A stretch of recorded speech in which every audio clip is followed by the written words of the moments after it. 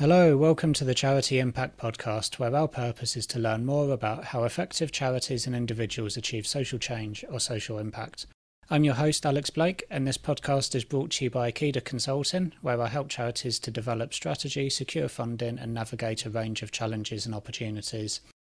I'd love to hear what you think about the podcast. Please do leave a review on Spotify, Apple Podcast, etc., or tag me in a post on LinkedIn or Twitter using @alexblake_KEDA, or drop me an email to hello@kedaconsulting.co.uk. For details on all episodes with notes and links to resources, head to our website kedaconsulting.co.uk. In today's episode, I talked to Chris Sherwood, CEO of RSPCA, about Chris's personal experience of working in the charity sector, including living with epilepsy, having a working class background and experiencing homophobia. We discuss innovation and service improvement, organisational change, governance, strategy development and professional development. Despite being only around 40 years old, Chris has been Chief Exec at the RSPCA since August 2018 and previously Chief Exec at Relate for 3 years, having been their Director of Policy, Comms and Digital Services before that. Previously, he's been Director of Innovation and Development at Scope, Senior Development Manager at Nesta, where he led on their work on co-production, people-powered health and ageing. And Chris also worked in services in local government while studying for his degree. Welcome to the podcast, Chris. How are you today?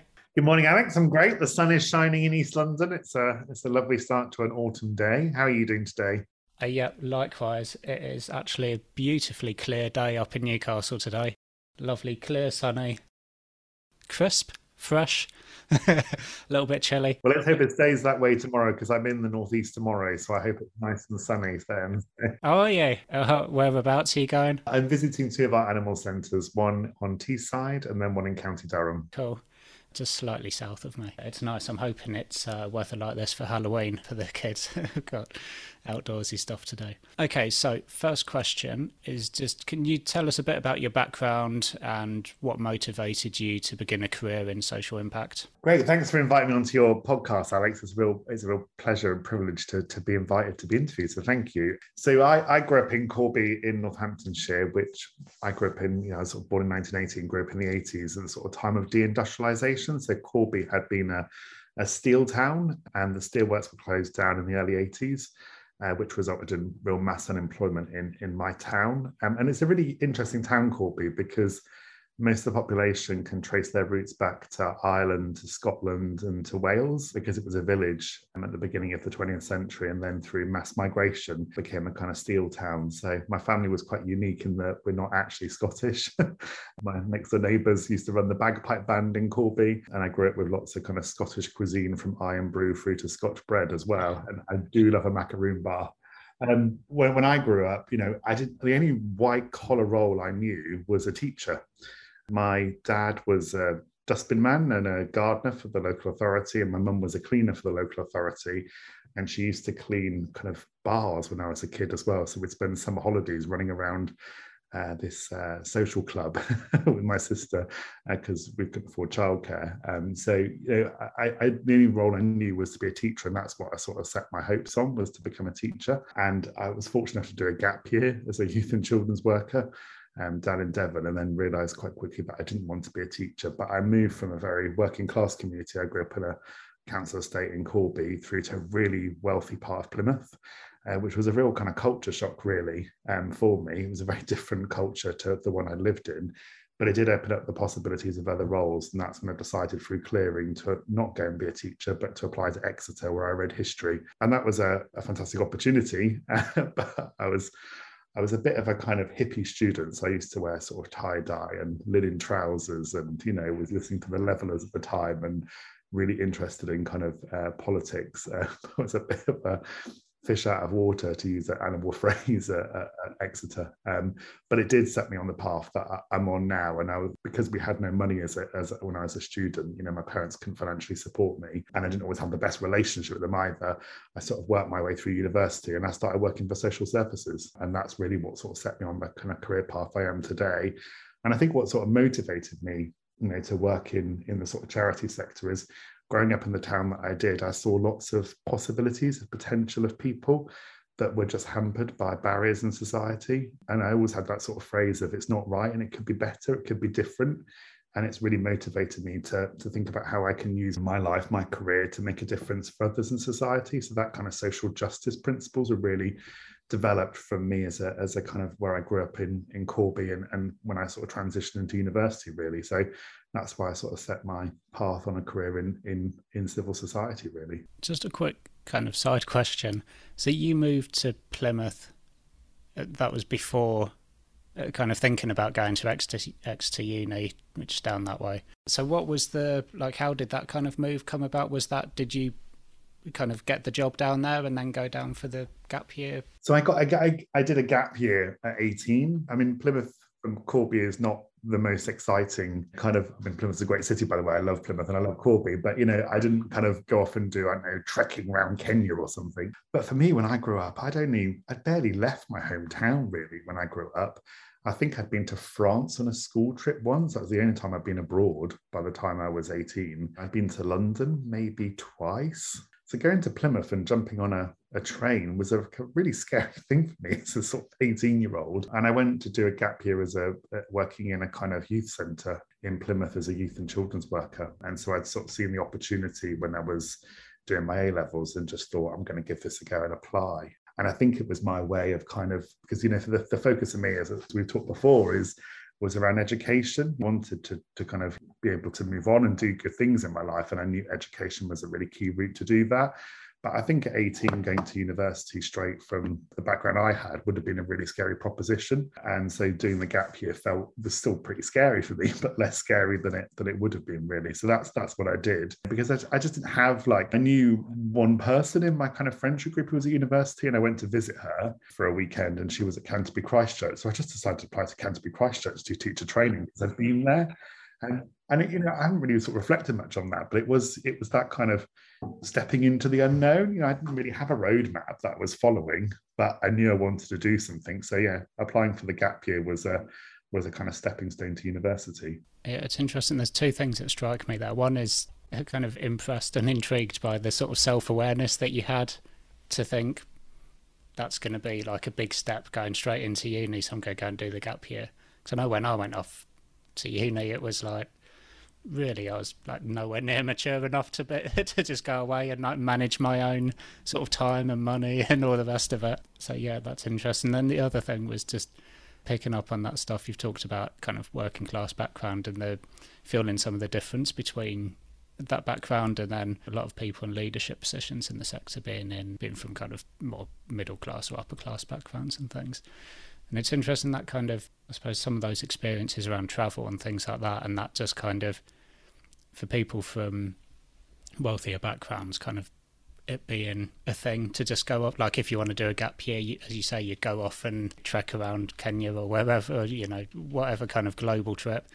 And then for lots of working class people, it is like just going to the next city along is like a big deal. You know, like there are lots of people up here, you know, people who live in Gateshead that have never been to Newcastle, they've never been across the bridge, kind of thing. And it's just a completely different, it's an interesting thing about the mindset in terms of like what's possible, feeling like you kind of have the opportunity to do whatever you want versus feeling this is your kind of, you know, this is the town, you stay in that town and do the thing that probably your dad and your granddad have done and that sort of thing. So it brings me on to next question, which was linked to the interview you did with Civil Society, which I was reading recently. You talked about that difference in class, difference looking at kind of previous leadership, people in leadership positions, also experience of kind of different forms of discrimination, experiencing homophobia in the sector. So, I mean, I'd be interested to hear about that, and if you still experience forms of discrimination now, or like how that's kind of changed over time, and now that you are in one of those leadership positions, and as chief exec of a large 200-year-old charity.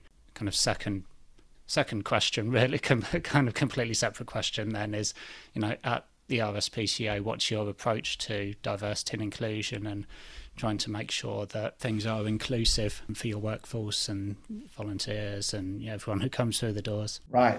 Thanks for the question. That's a really good question. Maybe kind of three questions in one, so feel free to get me to restate parts of it as you go along. No. So I think you want to talk about my kind of a personal experience and a bit about what we're doing at sort of RSPCA and a bit of a commentary on what that's meant for my career. I mean, so I remember working for Plymouth City Council because, as I said, when I was a student, I had no money. So I put myself through university and worked. And I remember someone coming into the office I worked in making the most offensive homophobic joke possible. And it was just seen that was acceptable. No one questioned it. And everyone in the office, apart from me, laughed. And I thought, I can't be in a place like this. So that was that, you have sometimes those sort of turning point moments where you go, I'm not gonna, that's not okay. And I thought from that point, I was always just gonna be really out, because then if people do have those views, and people are entitled to their views, they're just not entitled to express that in a workplace, they would know that they were talking about people like me. So that was the sort of moment that I decided to be really open. And I did face some homophobia really early on in my career. I had a boss who just was really awkward about being one-to-one with me. He even had his wife in one of my one-to-ones once. That was really weird.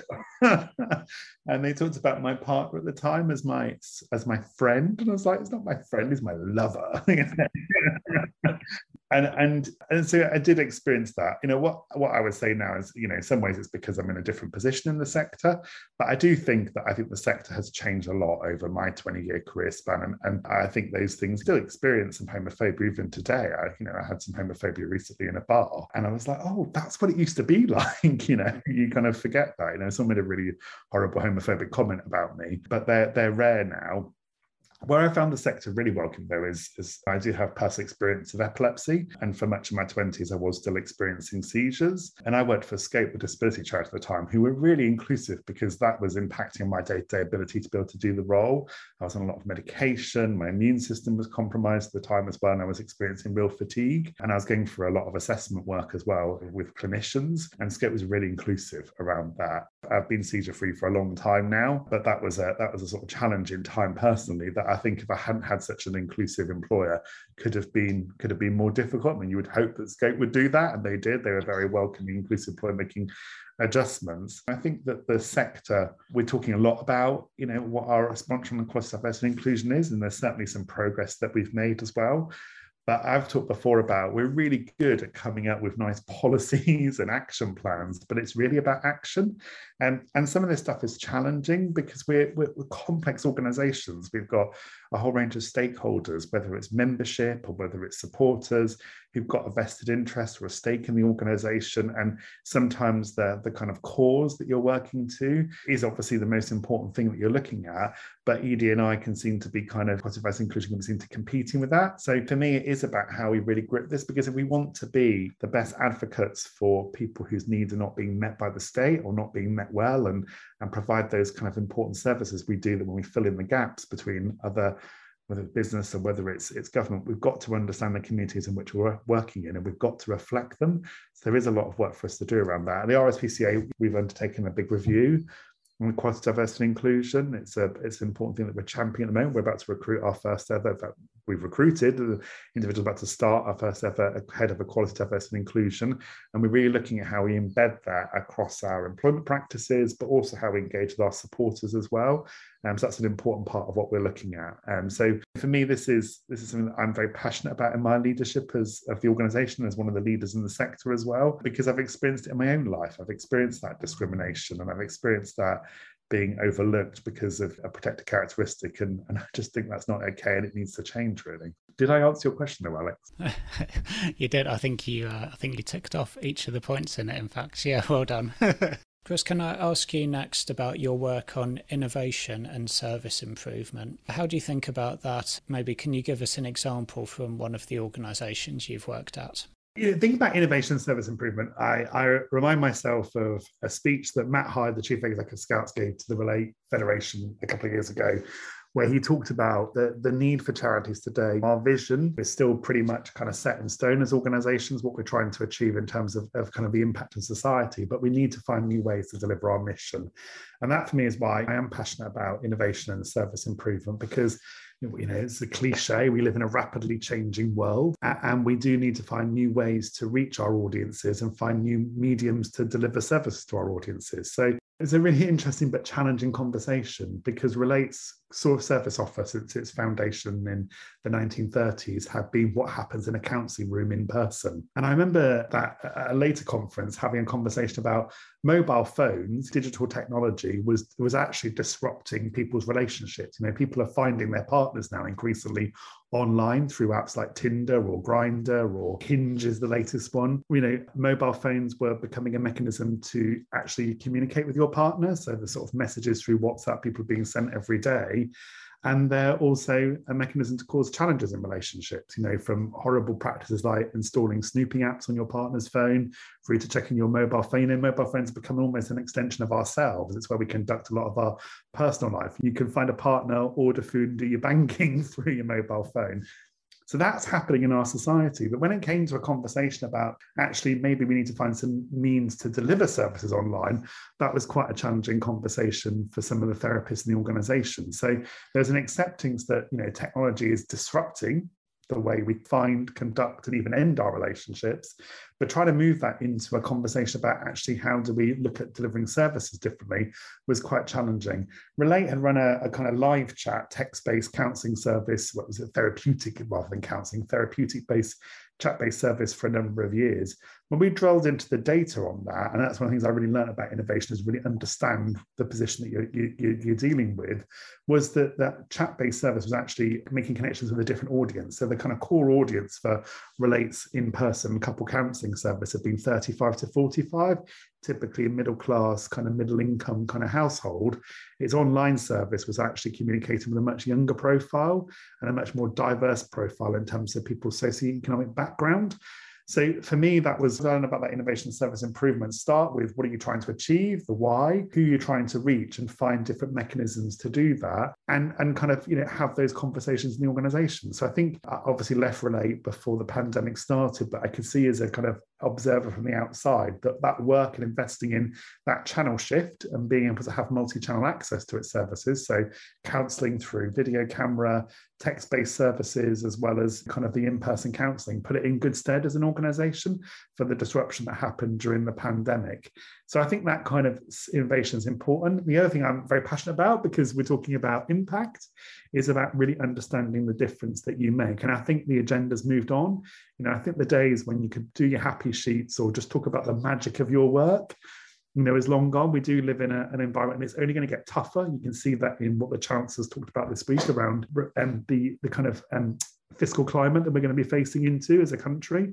It's going to be pretty challenging, particularly with some trends around climate change and the kind of aging population. The country's going to face some difficult challenges. Being able to evidence the effectiveness of your interventions, the difference you're making, is going to be really important. So at Relate, we did roll out a kind of set of academically validated measures across all those counselling services to really be able to demonstrate the difference that Relate's counselling made for beneficiaries, for clients, rather than just rely on the magic of counselling. Now, obviously, in animal welfare, it's a different world. I think providing an academic validated measure to a dog who's been rescued by the RSPCA might not go as well, but we are looking at different ways to do that. And we've talked about in our world about the 5 freedoms, so the right to have access to food for an animal. And we're now moving to what we're calling the 5 domains, which is a bit of a shift, which is really looking at the kind of mental health of animals. And we're really thinking about that in our work as well. So although it's a different client base, if I put that in inverted commas, we're really thinking about actually how do we have the best impact in a much more rounded way. Because I think animal welfare at times has sort of fallen into only looking at the physical health of an animal rather than its environment and rather than its kind of mental well-being as well, particularly if we recognise animals are sentient beings. They can feel a range of different emotions like pain and pleasure. We're very much thinking about how we can look at that impact in our work as well. So yeah, it's difficult to do that in these organisations that have been doing what they've been doing for a very long time, but that focus on service improvement and quality and really thinking about the difference you're making is really important. But yeah, it is an interesting topic around impact, and I think the kind of conversation around impact has also moved on in terms of moving beyond just impact measurement and kind of proving what you're doing to being more about understanding the difference you make, of course, but more about learning and evaluation and using that for continuous improvement, improving rather than proving. So, I mean, there's still both types of models out there, different funders and people looking at things in different ways. But I think there's definitely that kind of shift. And I think it's interesting your point about organisations that have been doing the same thing for a long time as well, because I think they're the cases where it's most important to really do that work, to learn about what's having the most impact and what's not. And that often with organisations that have been around for a long time and doing the same thing for a long time, inefficiencies creep in, don't they? And there's a bit of, well, we couldn't ever stop doing that because we've always done that. Whereas actually some of that, if you're doing some really good learning and evaluation, you can really meet the needs of today in a better way than perhaps delivering the services you were doing 30 years ago. I appreciate with kind of rescuing dogs and cats and things, it's a little bit different to some of the other services that I might have in mind. But yeah, I think there's I think the principles to me are the kind of same. How do you embark upon that sort of process of innovation and service improvement? I mean, I think first of all, it's start with what's happening outside the external context. I mean, as a leader in the sector, I sort of started in the sector, 2002, 2003. It's nearly 20 years ago now, my goodness. I graduated 20 years ago this year, and that's flown by. But, we've been through, I mean, I started my career in the sort of, those days of economic boom at the end of the new Labour government before the credit crunch hit. But for most of my career, we've actually been in quite difficult economic times. And also we've lived through the financial crisis. We've lived through the impact of Brexit, irrespective of what side of the debate you won. It was pretty fair to say it was a pretty difficult time in our country. We've lived through COVID, and now we're in a kind of inflationary cost of living crisis in war in Europe. I mean, if you think about the sort of post-war period, there just hasn't been that kind of level of disruption in our economy and our society in the way that we sort of lived through. So you have to start with that external context. I think the second thing is you do need to engage professionals, and it's getting professionals, therapists or inspectors in the RSPCA to be engaged with each other. Those professional conversations about change improvement need to happen. I think the third thing is that when I think about innovation, most innovation is kind of hidden in public services and charities. People will find those ways to do things more effectively and more efficiently, not always within the rules. I remember evaluating a welfare to work service a few years ago when I worked, I think it might be a different charity, I think it was Shaw Trust. And I remember interviewing this woman who was a welfare to work advisor in North Devon, and it was an ESF funded, DWP funded. So there were 3 different inspection regimes on this contract. So it had European inspection, DWP inspection, and internal inspection by Shaw Trust. And this woman really knew how to do her job. And the idea was supposed to be one-to-one support between her as an advisor and kind of unemployed individuals who were looking for support to work. Well, she'd worked out that model didn't really work, because what she started with was some really good insights. And one of her insights was that people needed to be able to have somebody to call on their way to a job interview and somebody to pick up the phone to celebrate their success. And the second thing, her second insight was that there needed to be moral support and, dare I say, a bit of competition to each other. She'd worked out that people saying, well, they got a job and they had joined the job club before me. So she actually, because she was in quite an isolated part of North Devon, she actually didn't do the model she was supposed to do. Actually, what she did was she formed a job club where people sat around the table rather than that one-to-one support. Because her third insight was actually, as an advisor, she actually had very little time one-to-one with individuals she was working with, whereas getting them together and building those relationships, there was a lot more time available to support people. So anyway, I'm kind of waffling on now. So she had done all of that. It's not what she was supposed to do. It was actually the right thing in terms of the intervention and her outcomes that she was trying to achieve. But actually, she was supposed to do a one-to-one model. And it took about 2 or 3 interviews to get to that.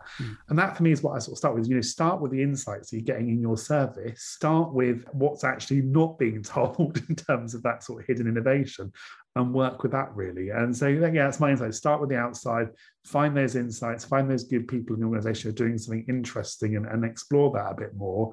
And I suppose the other thing I've learned about is really understand the data that you're finding. When I've got things wrong around innovation, it's because we've not really understood the picture that we're trying to sort of deal with, really. So, yeah, there's kind of lots to do we can do to innovate, but it's, really starting with that kind of why you're here and what you're trying to achieve. I was just thinking there's a point there around that term innovation, because I think people often think, they hear innovation, they think maybe about some of the digital work I think about things needing to be kind of big, shiny, exciting new projects and things, but actually there's that ongoing innovation all the time in the sector. And it's, as you say, it's your project workers just thinking, actually, whatever it is that's not working, we're doing this thing on a Wednesday morning and no one turns up, and then you do it on a Thursday afternoon and you have twice as many people. Like, there are those little improvements that are also a type of innovation. Oh, I know. But as a sector, we're really good at providing a bit too magic and mystery to kind of our language. I mean,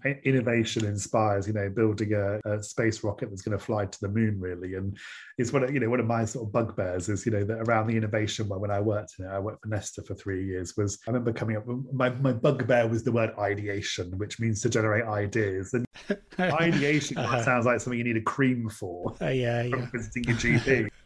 And do you mean like coming up with ideas? And I'm an offender of that at times, as well as using some of that sort of management speak when we can be a bit more sort of plain English around things. But it makes us sound a bit more impressive, I think, in our own heads, and like we know a bit more than we actually do. But it's really off-putting. So can we ban the word, Alex? Ideation. I hate that word. Yeah, I'm happy not to use that one. Happy not to use innovation as well, to be honest, because it's certainly one that's overused. You mean like trying something new out a bit, because that's all right. Yeah, exactly. We're probably all guilty of using more jargon than we think we do, and certainly for consultants, it's something that lots of us are often very guilty of. It's kind of like, oh, well, from a consultant perspective, we wholly endorse that. Of course, more management speak, yeah. Come up with some really fancy sounding tools and frameworks to double our fees. I mean, there's another interesting point about language, actually, and coming back to the point around class in the sector as well. I was talking about with Ed Archer on the last episode, or the one before last, sorry, just about that. So we were talking in the context of, I don't know, have you seen the Reclaim report that came out recently about working class people in the sector, or the lack of working class people in the sector? And one of the things was about the language being used, and particularly around anti-poverty charities using language that working class people who are actually struggling with being on low incomes and so on, facing income inequality and things, that they don't recognise the terminology that's being used, because it's not how they would talk about being brassic, was the term that Ed used, this kind of language that we use that's a kind of like overly professionalised corporate style kind of speak for things that doesn't, I suppose, resonates with some people, but it excludes parts of the population as well, and often parts of the population that the causes that are using that language are actually trying to reach and support. Sorry, another tangent. There's no question in there. Just thought I'd have a turn. It's a well-trodden aspect of kind of charities that work with disabled people, about the kind of, there's a great term there about nothing for us without us. And I think that that professional knows best, and doing to individuals or communities is just such a tired format. I mean, I spent quite a chunk of my career working around the idea of co-production. It's a fairly management speaking term, but the principle behind it is about designing and delivering services with people. Things like patient support groups or healthy heart groups or expert patients program, they provide those forum for people to talk about their experiences. Having had a long-term health condition, you do want to hear about what it's like for other people, and being able to talk to other people with a similar experience to you is beneficial. So I think it's still a mindset shift in the sector, but I think, again, that's an area where we've come a long way in terms of really embedding those principles about, nothing for us without us, and that sort of peer-to-peer support.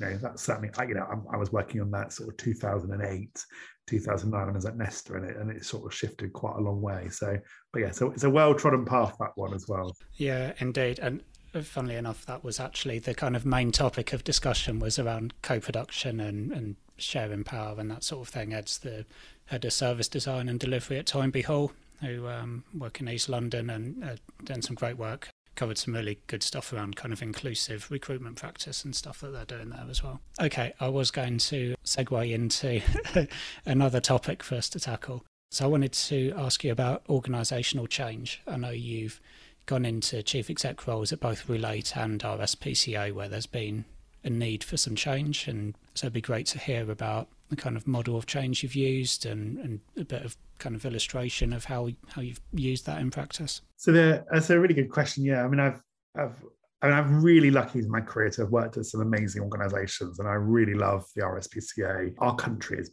better because of the RSPCA, and we would be poorer without it. And similarly with Relate, I mean, animal welfare and relationships are two of the things that are most important to us, but both have been august organisations that have needed to face up to some difficult challenges. So you asked about what's my sort of model of change. Well, I'm a big fan of John Cotter's model of change. So he talks about building your coalitions of support.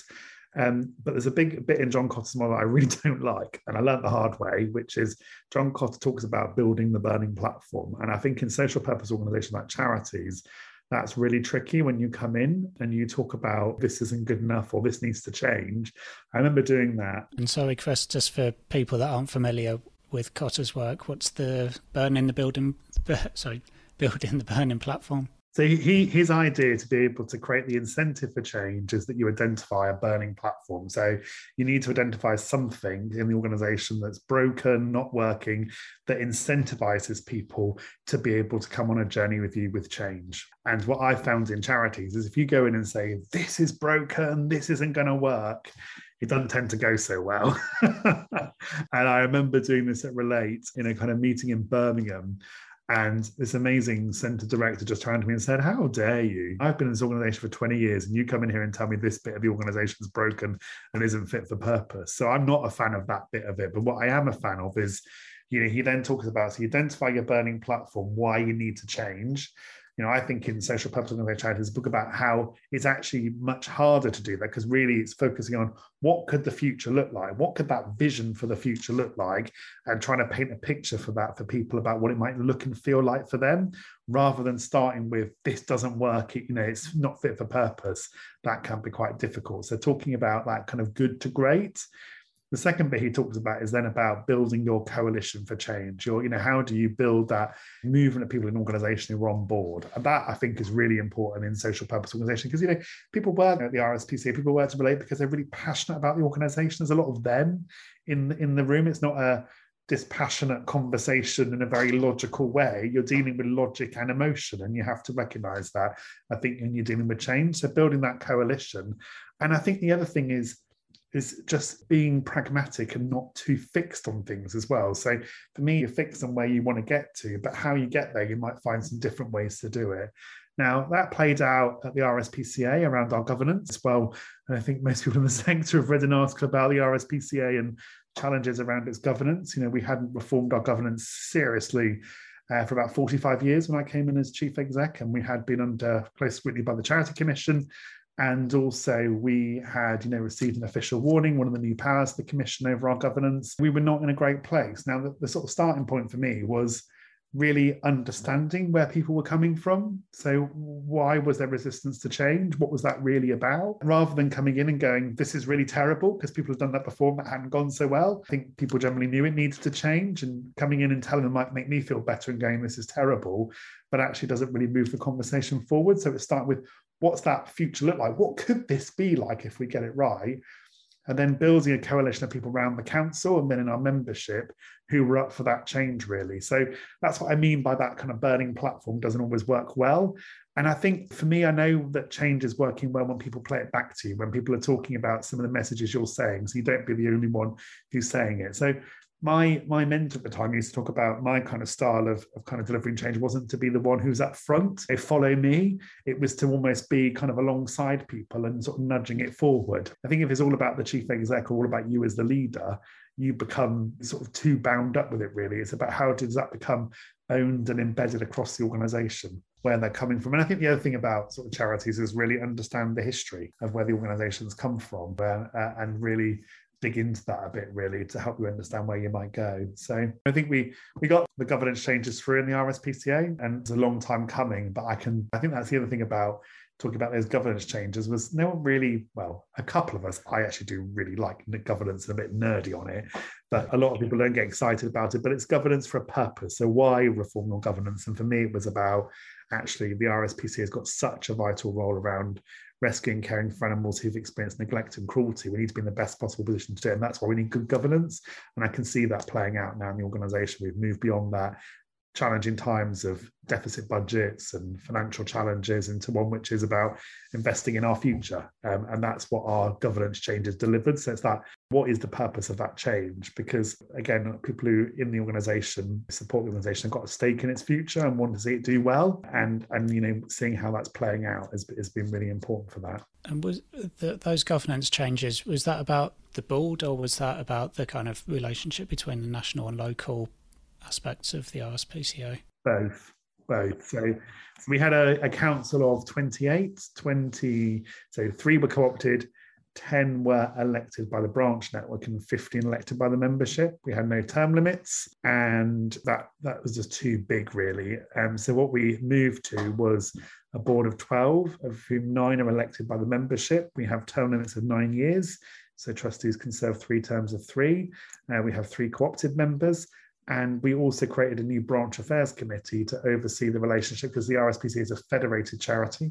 So we have 143 independent branches, and that branch affairs committee is made up of 10 regional, in the case of Wales, a national chair who represent the branches within our governance. So it was important that the branch network is heard in our governance, because they're a really vital part of our animal welfare work that we do. They're responsible for 80% of our rehoming work for pets. And so we wanted to make sure they had a voice within our governance. That's quite a big change for us, from a council of 28 to a board of trustees of 12, and a new relationship with our branch network. So, but I can see that the impact that's had, and we're now in a conversation with our branch network about a modernisation of their governance framework as well. So, these things never quite end. We're on to sort of phase 2 of that work as we speak. Oh yeah, it certainly adds a whole heap more complexity having all those kind of different elements of structure, doesn't it, with different branches and membership and so on.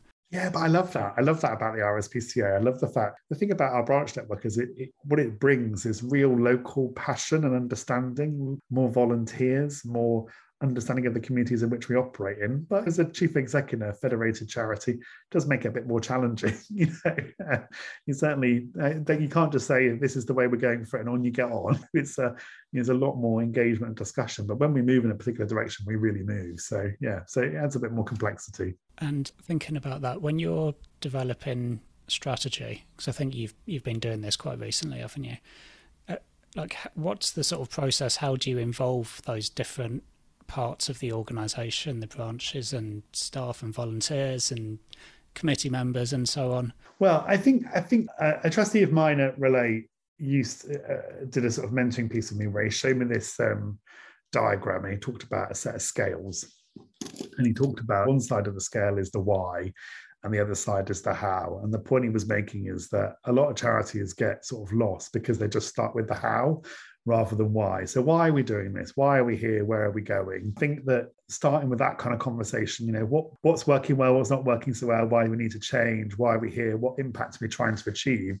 Starting with that rather than going into the how, I think is quite important. So you actually kind of co-create what the problem you're trying to solve is, and being clear about a shared vision about where you're trying to go to.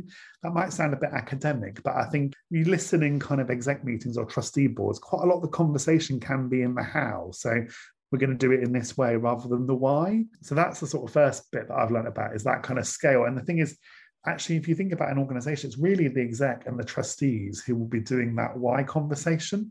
So why are we going in a particular direction, and what vision are we trying to achieve really with the organization? So I think there's a bit about that. I think the other thing is, don't try and force the conversation too much. So start with that why, where are we going? And then that leads naturally into the kind of how you're going to get there and what you're going to do. So structuring that conversation a bit. And I think the RSPCA, how we developed our strategy was we did a pack for all different departments in the organisation and for the branch network to be able to have conversations about where we're going. We didn't invent that ourselves. We actually plagiarised Shelter's pack, which Polly Neat was very happy to lend me. I think sometimes you don't have to reinvent the wheel and think it has to be your solution. So we copied Shelter's model, and Polly was really generous to say where some things didn't go so well for her with her strategy development, and we learned from that. And then the other thing we did was we pulled together 5 what we call cross-organisational workshops, where we got 20 people from different departments. We really wanted to stimulate that interdepartmental conversation and with the branch network, and we had a sort of set of questions. Sorry, Chris, to interrupt you, but just so that pack that you sent round, was that was to help branches and other departments to discuss the why and the kind of strategic direction, and then when you had those big workshop type sessions, then people would come with what they'd already discussed and then feed into it in that way. And we tested some of that thinking. So in that pack, we had a couple of very open-ended questions about the sort of future. And then we also put on the table what we called a set of givens. So rather than having a blank canvas, we said these things we think are really important in the future, like our inspectorate and our investigatory work is really important part of our future. So we put those on the table as kind of leads to say this is what we think is important. So yeah, all that feedback, I think we had about 90 responses from departments and branches. And then we had those 5 cross-organizational workshops to basically test some of that thinking. And that really helped to generate our strategy. And then with our kind of senior leadership group, the whole process got a bit disrupted by COVID because we went into lockdown. We were planning to do a sort of second set of road shows to test some of the strategic thinking. That didn't quite happen. So we had to adapt, and we did a kind of process of engagement with our senior leaders on developing the strategy. So that's kind of where it came from, really, was a much more open collaborative process. And again, the RSPCA was really new, I think, because of our governance challenges in the past. Strategies have been kind of written in the council and then sort of published on the website. And for me, the sort of test of this strategy was it had to be sticky. It needed to be embedded across the organisation. And it is a lot more than it would have been. I mean, there's still always more you can do, but we talk about the strategy in the organisation. There's a general sense of what our priorities are, and it's a talking point in the organisation in a way that it wasn't before. So that's kind of how we did that, really. I think an important thing I've learned about kind of service improvement and innovation and sort of strategy development is it's really helpful to have some informal support outside. So you've got, fortunate enough to have access to a good network of other sort of CEOs and kind of key individuals to test ideas out. And also because I'm on your podcast, we have engaged consultants. Obviously we've got a bigger budget to do that in a larger charity, but having that independent view and having some external support can be helpful to basically, I don't think you have to invent the wheel from scratch. I think there is learning from others. And certainly at the RSPCA, there was quite a lot when I joined about we're entirely unique. And I'm going, well, we have branches, that's not unique. Other charities do, they're unincorporated, well, that's not unique. We have an inspectorate, it might be unique in England and Wales, but the Scottish Society, the Northern Ireland Society, the Australian Society, they have inspectors too. So can we learn from others? So yeah, having some external support, plugging you a bit, but having external support can help. Yeah, thank you. Obviously, consultants can help in all different ways, and even just in the strategy process, people can use external support for kind of different bits. How did you use that external support? What sort of role did they play? Was it facilitation or kind of sounding boards or bit of everything?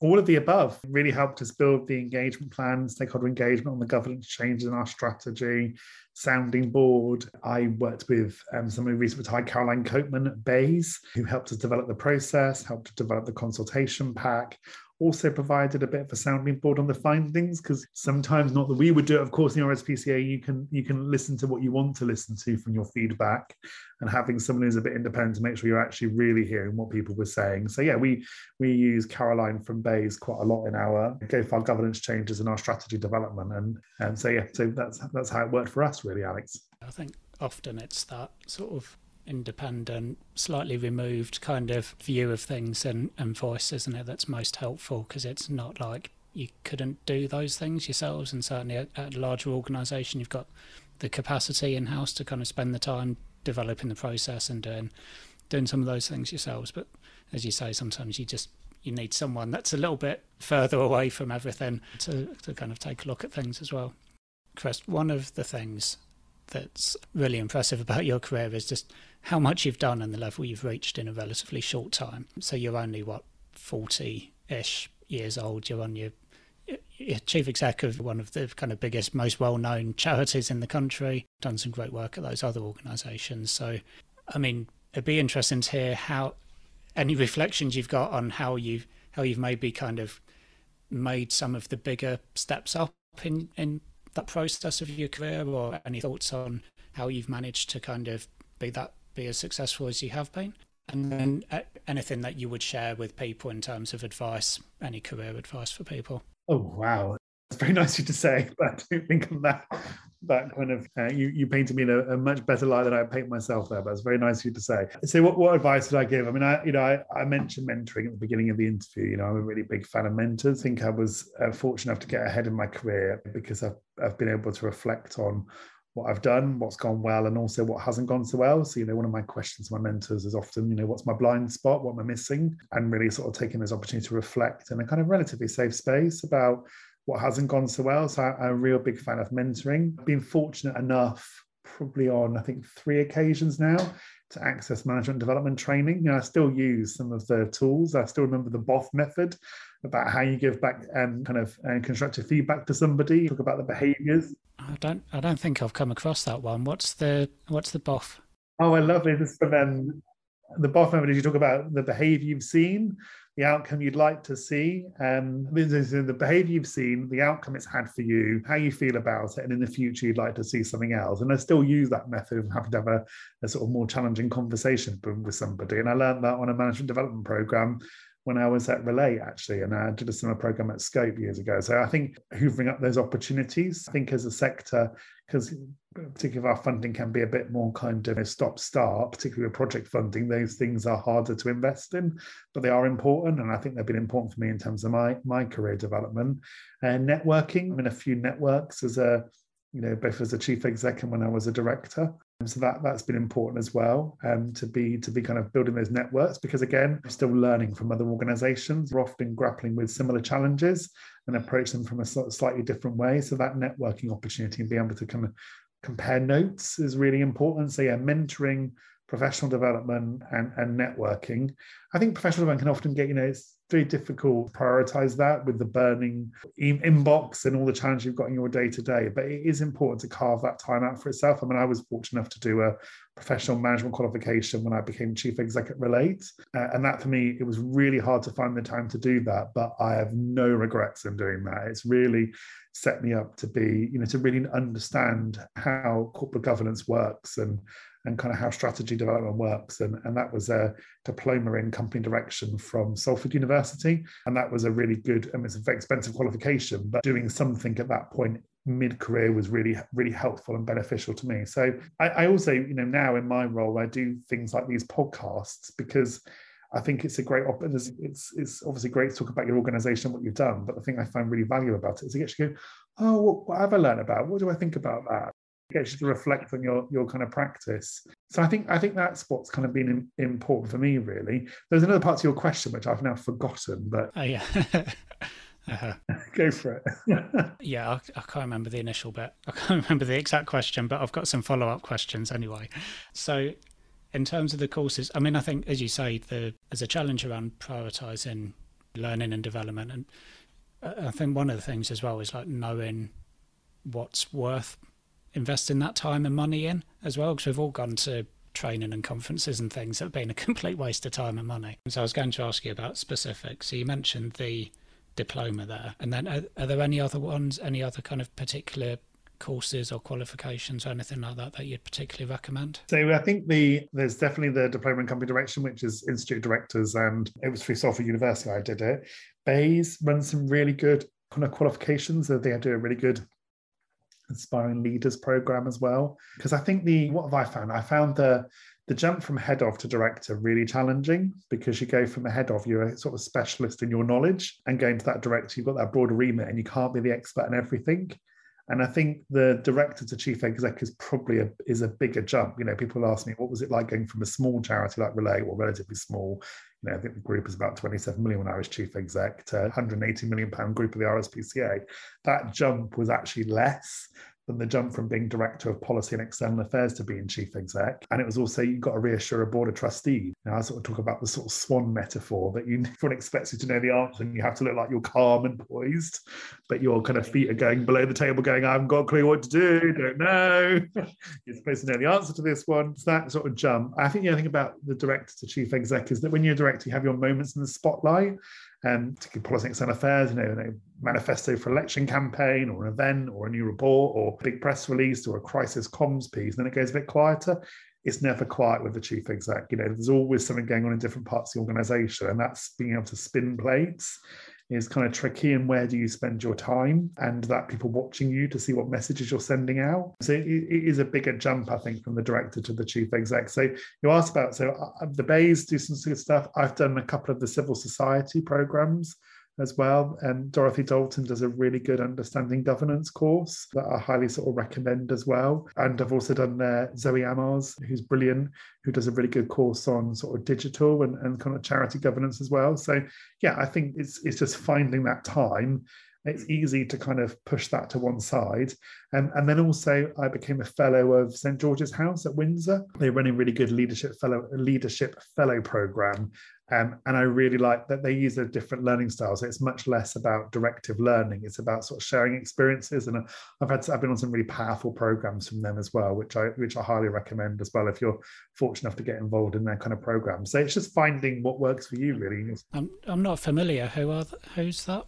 Who's the organisation? So St George's House it's set up by Prince Philip, and it's in Windsor Castle. It's set up by the Duke of Edinburgh as a kind of space for reflection on kind of national conversations. So we did a couple of consultations with them on sort of, relationships in society. A few years ago, they set up a leadership program, and they have about 250 fellows. And what I like about their fellowship model is it doesn't just focus on charity leaders. It's also got commercial and public sector leaders as well. And that kind of, actually, as charity leaders, we don't really get much opportunity to talk to people from the private sector or public sector.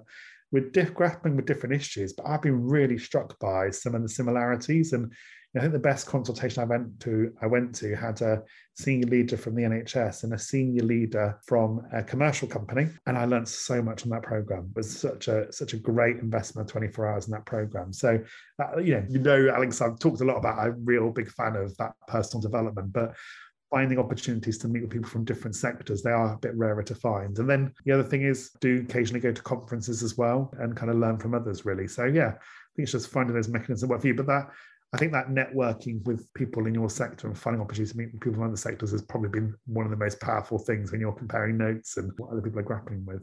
And you mentioned coaching earlier on as well, I think. So you've mentioned mentoring and coaching, and are you using those interchangeably at all? Or are they two completely separate things that you've got kind of voluntary mentors and then you've got coaching that you've had as part of a role that's been paid for? I think it's three, actually. There's the kind of, I do have an informal mentor at the moment, and I'm really enjoying that. He's a bit more experienced in his career, and it's a really good sounding board. I had kind of paid for mentor, and I'm now trying out working with a coach. And I was always a bit resistant to working with a coach. Obviously, mentoring, coaching, and different. Coaching is a facilitator style for you to be able to kind of work through problems, whereas a mentor is someone saying, I don't think you should do that and you should do it this way. And I probably do tend to kind of gravitate towards the mentoring because I kind of not always good at reading between the lines and kind of just like, tell me what to do, But I'm really enjoying the kind of coaching at the moment. Like, I think the thing in this conversation is I recognize I'm really privileged. I'm the chief executive of a large charity. I get access to that. But I've also worked in small charities as well. I've worked in hand-to-mouth small charities with a dozen people in one charity I work with, and there's still ways you can find those mentors. That charity I worked in, it was a sort of a disabled people's organisation, and my boss was a really good mentor. I learned so much from working from her, but I went into that conversation prepared, like with some topics to talk about, really thinking about what I wanted to try and get out of it, and almost that kind of implicit contract about what I'm talking about. So yeah. I don't think you get access to things just because I'm in a privileged position of being the chief exec of the RSPCA. I think there are ways to find that opportunity. But what I've learned about that is making sure you're really making use of it. You just turn up and go, I don't really know what I'm going to talk about. You don't really get much value out of it. It's really thinking about what do I want to get out of this session? And sometimes my last mentoring session was not what I expected to talk about. That was a bit of a surprise, but I just went in there open-minded and prepared to not be defensive and kind of really think about it. And I learned some stuff about myself from that conversation. And I used that learning in the job, really. So it's just, finding those opportunities to do that. Yeah, definitely. And the other thing is don't be afraid to ask. I mean, some people, I've been mentoring someone recently who sort of reached out to me and I was delighted to do it. I've really enjoyed mentoring that individual. I've got a lot of value out of it. And equally, I've reached out to my current mentor was someone I went, will you mentor me? I want to talk about these things. You up for that? And buy you a coffee and grab an hour once every couple of months and sort of chew the fat, really. Yeah, I think it's something people generally tend to enjoy doing and are flattered to be asked and happy to do it and that sort of thing. And obviously if they can't commit the time, they can tell you, but generally they do. And I think it's something particularly in our sector that we're able to network in a way that sometimes maybe in the private sector people can't so much. When you can network with your kind of competitor organisations, if you like, in our sector in a way that you couldn't in a sort of commercial sector where it's a much more kind of competitive situation. I think the other thing there is I'm somebody who tries to be honest about some of the challenges. One of the things that people sort of say back to me is I don't try and like pretend it's sort of slightly different. I tend to try and be a bit honest about these things, really. So yeah, I think it is that kind of, if you give in, you're going to get something out, I think is what I'm trying to say. So what you invest in, if you're talking about the challenges you're facing or what you're dealing with, you're more likely to get kind of more back out of that conversation. Yeah. Noted a couple of things I wanted to ask you, and I realise as you were speaking just before, and I realised one of the things was the other bit of the question that we couldn't remember earlier. I think what I'd mentioned before was what were maybe some of the things that had helped you to make some of those kind of leaps forward in your career, thinking of stepping up to the CEO level. And then as we were talking then, it just came back to me thinking about what was it, first of all, at Relate, how did you convince the board to give you a shot in your first chief exec role, and then at RSPCA, I guess you had that experience from Relate, which is a decent size organisation and it's got that group structure. But again, what were some of the things that you thought about in terms of how am I going to make this step forward? How am I going to pitch myself and get this role? So I think the first question you asked there was about what sort of helped me on my career. So on that management program, actually, the management development program I talked about, the Salford University, we did this really interesting exercise where we talked about a coaching model about when did you feel in your comfort zone, when did you feel really uncomfortable, and when did you, they use the term flip out, I don't particularly like the term, where do you feel like super uncomfortable? And it was really interesting that everyone around the table described an example of where they'd done a project or had moved into a role where it just felt outside their comfort zone. So I talked about the move from Scope, where I'd been a kind of business development manager and run a kind of some equality, diversity, and inclusion projects, to Nesta, which on paper and actually in experience was quite a different culture, a very different environment, going from a service delivery campaigning charity to a kind of public body that was in one of those horrible words, think and do tank. And I felt really uncomfortable when I arrived there because I just didn't know what the measures of success were or what the ways of working. And it was a very different, I'd gone from Scope, which was quite a loud organization, like, there's always noise in the office, to a very much more kind of, somber organization that was much more studious. And, I'm quite a gregarious, sociable person. No one was chatting to anybody when you sat around the table. It took me a while to work it out, but I grew so much in my career. So you probably would have maybe picked up from my CV, I've worked in different sectors and done different roles because I didn't sort of start as a comms officer, comms manager, head of comms. I did deliberately some different roles. I've worked in business development, I've worked in operations, I've worked in communications, because that moving around a bit, I found a bit uncomfortable at times, but I think it's what's helped me to grow a bit more. And perhaps as a sector, I think we should be less focused on that kind of linear route and actually think about how you build up some experience in different parts of the organization, which can be helpful. So that definitely was helpful. You asked about Relate. Well, I did the absolutely wrong thing. I forgot about this. So at the time when Ruth Sutherland, who's an amazing mentor for me, and I think she's a fabulous chief exec, stepped down, and the chair at the time sounded me out about the role, and I went, I can't do that. Nah, I can't do that, mate. No, why are you asking me this question? I was like, totally gave him the emotional response, going, nah, it's not for me. I can never be a chief exec, no. And Andrew at the time was sort of sounding me out. And I was like, why did you say that? And I think I think an internal appointment is challenging because you get so I've been obviously director of communications and moving into the chief exec role. Part of my challenge there was actually, I did a lot more than be director of communications. I was involved in a whole load of different areas of the organisation, but they knew me in the organisation as the director of policy and external affairs. So it's almost like educating the board about actually I do a sort of slightly different role here, and I've got a life before Relate, and there'll be a life after Relate. So there's a bit of a bit about that really. And yeah, not telling the chair at the time that I thought that appointing me as chief exec would be a terrible idea, and I couldn't possibly do the job. I had to do a bit of unwinding of that one as well. Yeah, when I applied for the RSPCA, I got approached by the headhunters to do it. I never expected to be offered the role. And I was genuinely sort of surprised when I kind of got through the recruitment process, but also incredibly delighted. It's an organisation I've long admired. And now I start to pinch myself and go, oh my goodness me, I'm the chief executive of the RSPCA because it's such a fabulous organisation. But I never kind of go to these roles because I've got some big master plan. I just want to do things that are interesting, that I find stimulating, that I feel that my skills will add value, because I'm very focused on how do you make the organisation the best possible place to deliver its mission and vision. And wanting to kind of really deliver more of that kind of good society. So I kind of am more interested in, I didn't want to be a chief exec just because of the status of being a chief exec. I wanted to be a chief exec for what you could do with it, really. And that's another thing I give a bit of counsel to people on. And I had a mentor who was saying that to me when I applied for the Relate job was, don't tell them why you can be chief exec, tell them what you're going to do with that role. What impact can you have for you? And that was really good advice, because I think if you're going for it for the status because you feel it's a privileged position or you've got power, it's probably the wrong reason. It's what can you do with that office really to advance your organization's mission and vision. It comes back to that why versus how again, doesn't it?